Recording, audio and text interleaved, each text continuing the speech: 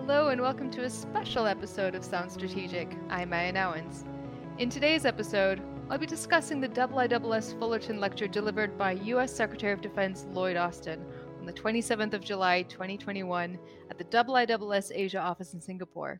The remarks were made during the Secretary's first visit to Southeast Asia and focused on the importance of partnerships between the U.S. and countries in the region as well as ASEAN. Here to discuss with me today whether or not the Secretary hit the right tone with his remarks and how they were perceived in Southeast Asia are three of my colleagues from the IISS Asia office: James Crabtree, Ewan Graham, and Aaron Connolly. James Crabtree is the Executive Director of the IISS Asia office and the host of this week's Fullerton Lecture with the Secretary of Defense. Ewan Graham is the Shangri-La Dialogue Senior Fellow for Asia Pacific Security and looks specifically at security and defense issues within the region. And last but certainly not least is Aaron Connolly, Research Fellow in Southeast Asia and Political Change and Foreign Policy. So, James, Ewan, and Aaron, welcome onto the podcast again. James, you hosted the Secretary of Defense at the IISS Fullerton Lecture. So, do you think this was an effective speech to give on the Secretary's first trip to Southeast Asia, and did it hit the right tone? I think the consensus in our team and in the room was that this was a reasonable effort. He had a pretty tricky job to do, if you're honest. So there had been a lot of mutterings in the region in the period leading up to the speech that there hadn't been enough American attention paid to Southeast Asia, this against the backdrop of ever rising Chinese military and economic power in the region, a general sense that Biden, despite raised expectations, had been distracted elsewhere. And then there was an array of different concerns about what the US had or hadn't been able to do in terms of COVID recovery, and then in terms of some specific military issues to do with China, Taiwan. So he had a lot of things to hit. And he had to do it in a sensitive way because the Southeast Asian audience needs some delicate handling. They want the US to show that they're engaged, but not so engaged that it will upset the apple cart with China. And I think Secretary Austin produced a pretty creditable performance in that respect. He ticked the COVID recovery box. He talked about that for a long time, which was important to get his audience. He talked predictably about the importance of partnership in the region, and he had some reasonably tough words towards the end for China. So I think it's not a speech that will satisfy everyone, but broadly speaking, the feedback that we got in the room at the IISS Fullerton Forum was fairly positive. And I think now it's a sense of people looking to see, well, okay, what are they going to do to move forward from this point, and how are they going to deliver on some of the things that he mentioned in the speech? Ewan, would I be correct in saying that for a speech given by a Secretary of Defense, Secretary Austin's remarks were actually rather thin on defense related detail? You would.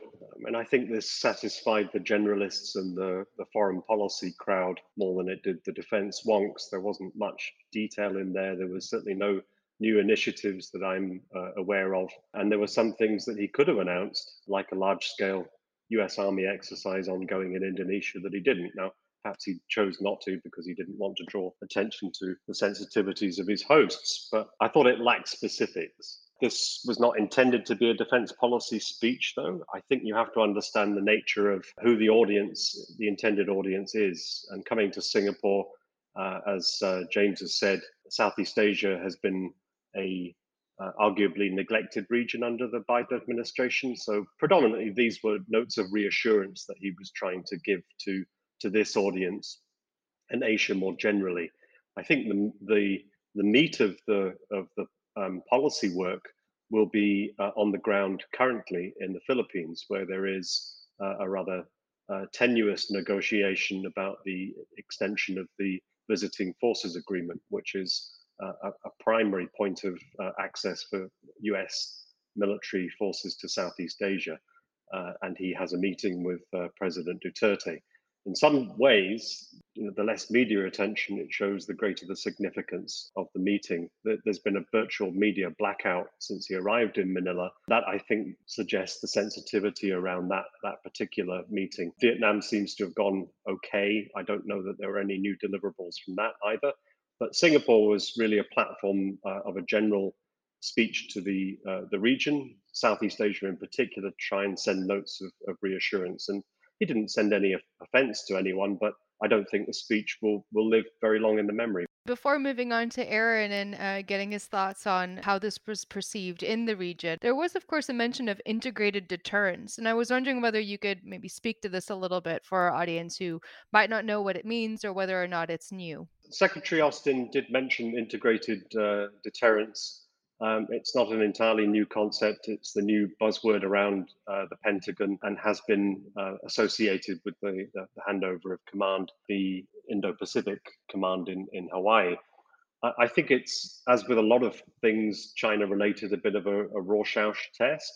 One can read into it either a glass half empty or a glass half full. The glass half empty is that by spreading the burden of deterrence across all policy silos, it devalues the role of the military aspect of deterrence and the influence of DoD on that policy. That's one read.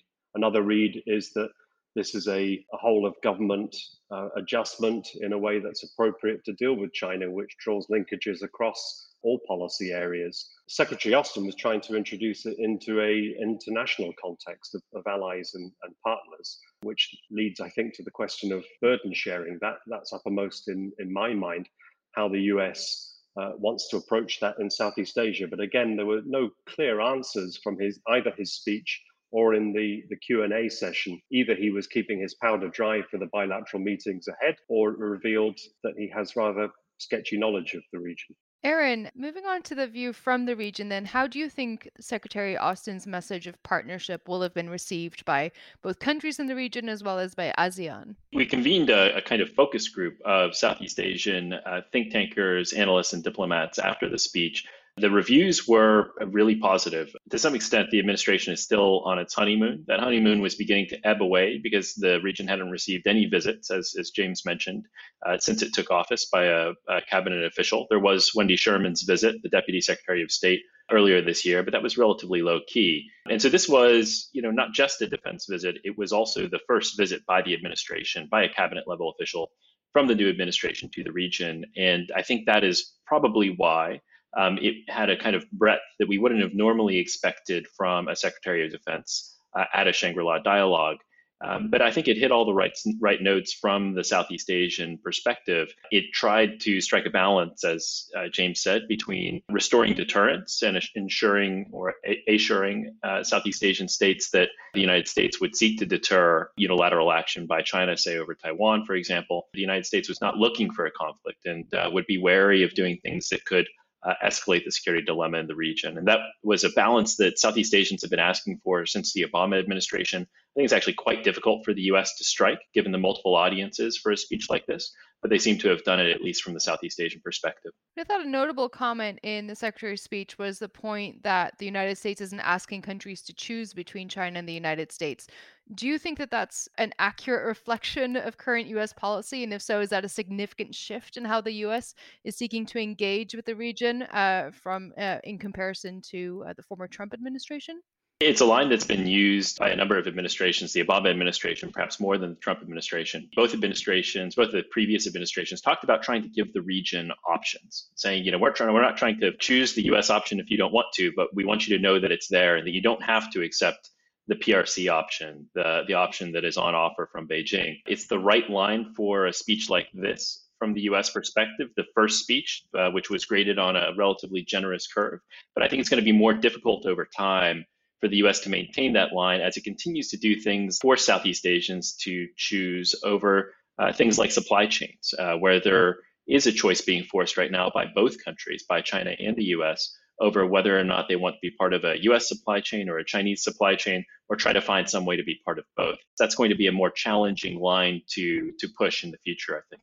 There were also mentions, I think, of other concerns of countries in the region. For example, when referencing local capacities and the US's assistance to bolster maritime domain awareness, there was a mention that this wasn't just about protecting country sovereignties, but actually broader interests as well that aren't always mentioned upfront and directly. Do you think that that was a good approach to take? And if so, could you maybe elaborate a little bit on what those other interests are that were mentioned and were important to mention? It is a change, I think, in particular from the Obama administration, where US officials would often talk about abstract ideals they wanted to see embedded in what they called the rules-based order, a phrase that I don't believe appeared in Austin's speech on Tuesday night. It was a shift to talking about these ideals as they apply to the ability of Southeast Asian nations to build a prosperous future for themselves. And when you think about the amount of protein that Southeast Asians consume that comes out of the Mekong River, which has been depleted of water as a result of upstream dams on the Lanchang River in China, or in the South China Sea, which has lost, according to some estimates, 90% of its fish stocks over the last 60 years. Those are things that really do impact the lives of average Southeast Asian, and it's something that has political resonance in Southeast Asia. So rather than talking about freedom of overflight or freedom of navigation in that kind of abstract way, it seems to me to be an attempt to apply it to the political realities of Southeast Asia in a way that might resonate a bit more strongly. Just to come in on the Southeast Asia aspect, I didn't read much detail on Southeast Asia in the speech. It was actually broader on Asia. He went out of his way on ASEAN, hit the usual expected notes about recognizing that it had a central role. There wasn't much at a country level there. And I think stepping back from that to look again at the actual reality of the itinerary is quite revealing in its own right. You come to Singapore. Singapore's a kind of proxy platform for the region. But beyond that, it's Vietnam and the Philippines. So I think you can also read into that Southeast Asia's strategic geography is revealing itself in those choices of countries.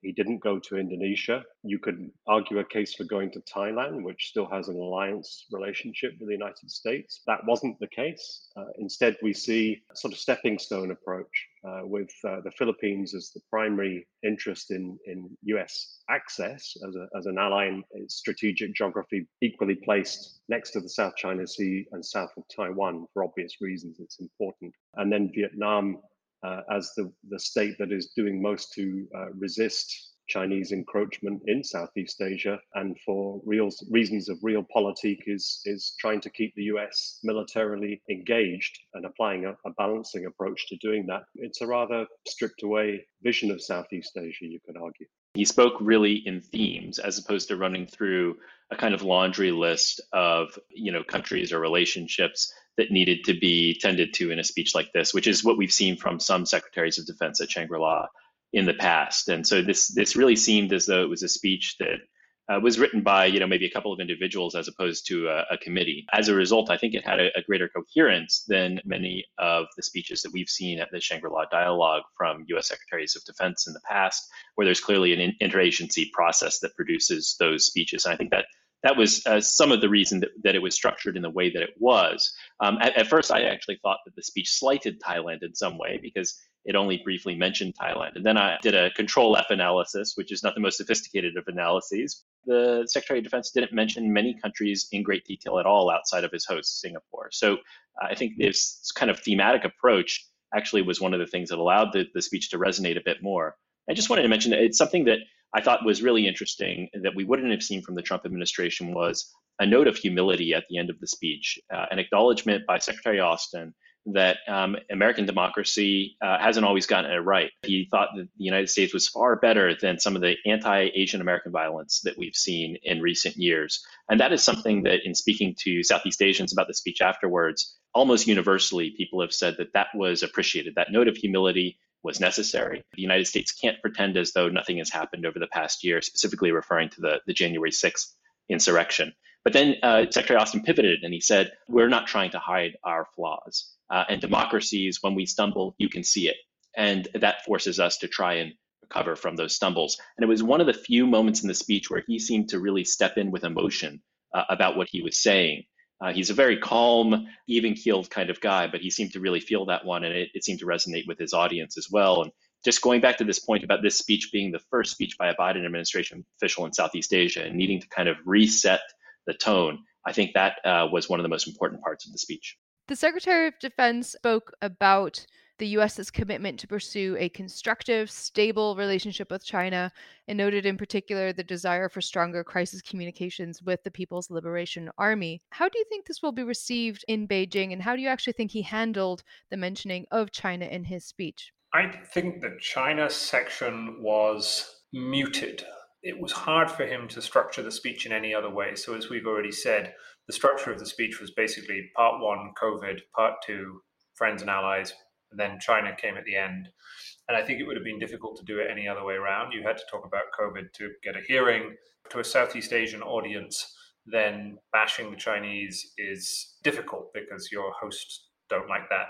And so it's not really the place to make a very assertive China speech. Nonetheless, even the language that they use. So I'm committed to pursuing a constructive, stable relationship with China, as you say, including stronger crisis communications. So the crisis communications refers to something that President Biden has talked about, not a literal hotline, but he's been talking about encrypted digital communication with China. I'm not sure how credible anybody finds this as an idea.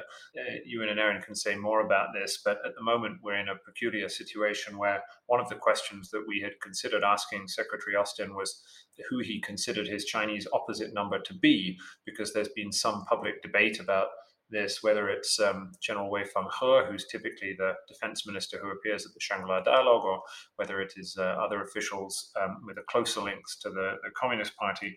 Certainly, I think it would be fair to say that the language that they used in here, it wasn't particularly assertive or aggressive. I mean, it did name check the alleged genocide in Xinjiang. Neither did it have the kind of initiatives that came spewing out of the Trump administration in its final days in major policy speeches of attempts to push back the Chinese in various different domains. There wasn't really anything new in this. And so I think my instinct would be that if I was watching this in Beijing, I wouldn't be terribly worried about what the Americans were coming at me with. I mean, it might be that I might think this isn't the place for them to come out with that kind of speech, because you have to tailor your remarks to the audience, and the audience specifically isn't very fond of saber rattling at the Chinese. Nonetheless, I think muted would be a fair response. As James said, the audience is the key variable here. He will have been very tensively briefed by his staff not to wedge a Southeast Asian audience on China. That's 101 of coming here as an American cabinet official trying to send notes of reassurance. He didn't put a foot really out of step on that. I don't think any China hawk would have been particularly impressed with what he had to say, but I don't think that's really the context of this speech. Your question about crisis communications is an interesting one, though, because the Biden administration does seem to have lighted on this as an area where it wants to get Beijing to budge. I think there might be some concern about those who feel that that's actually the wrong paradigm through which US-China relations, security relations, and defense relations should be approached, because it's about crisis management.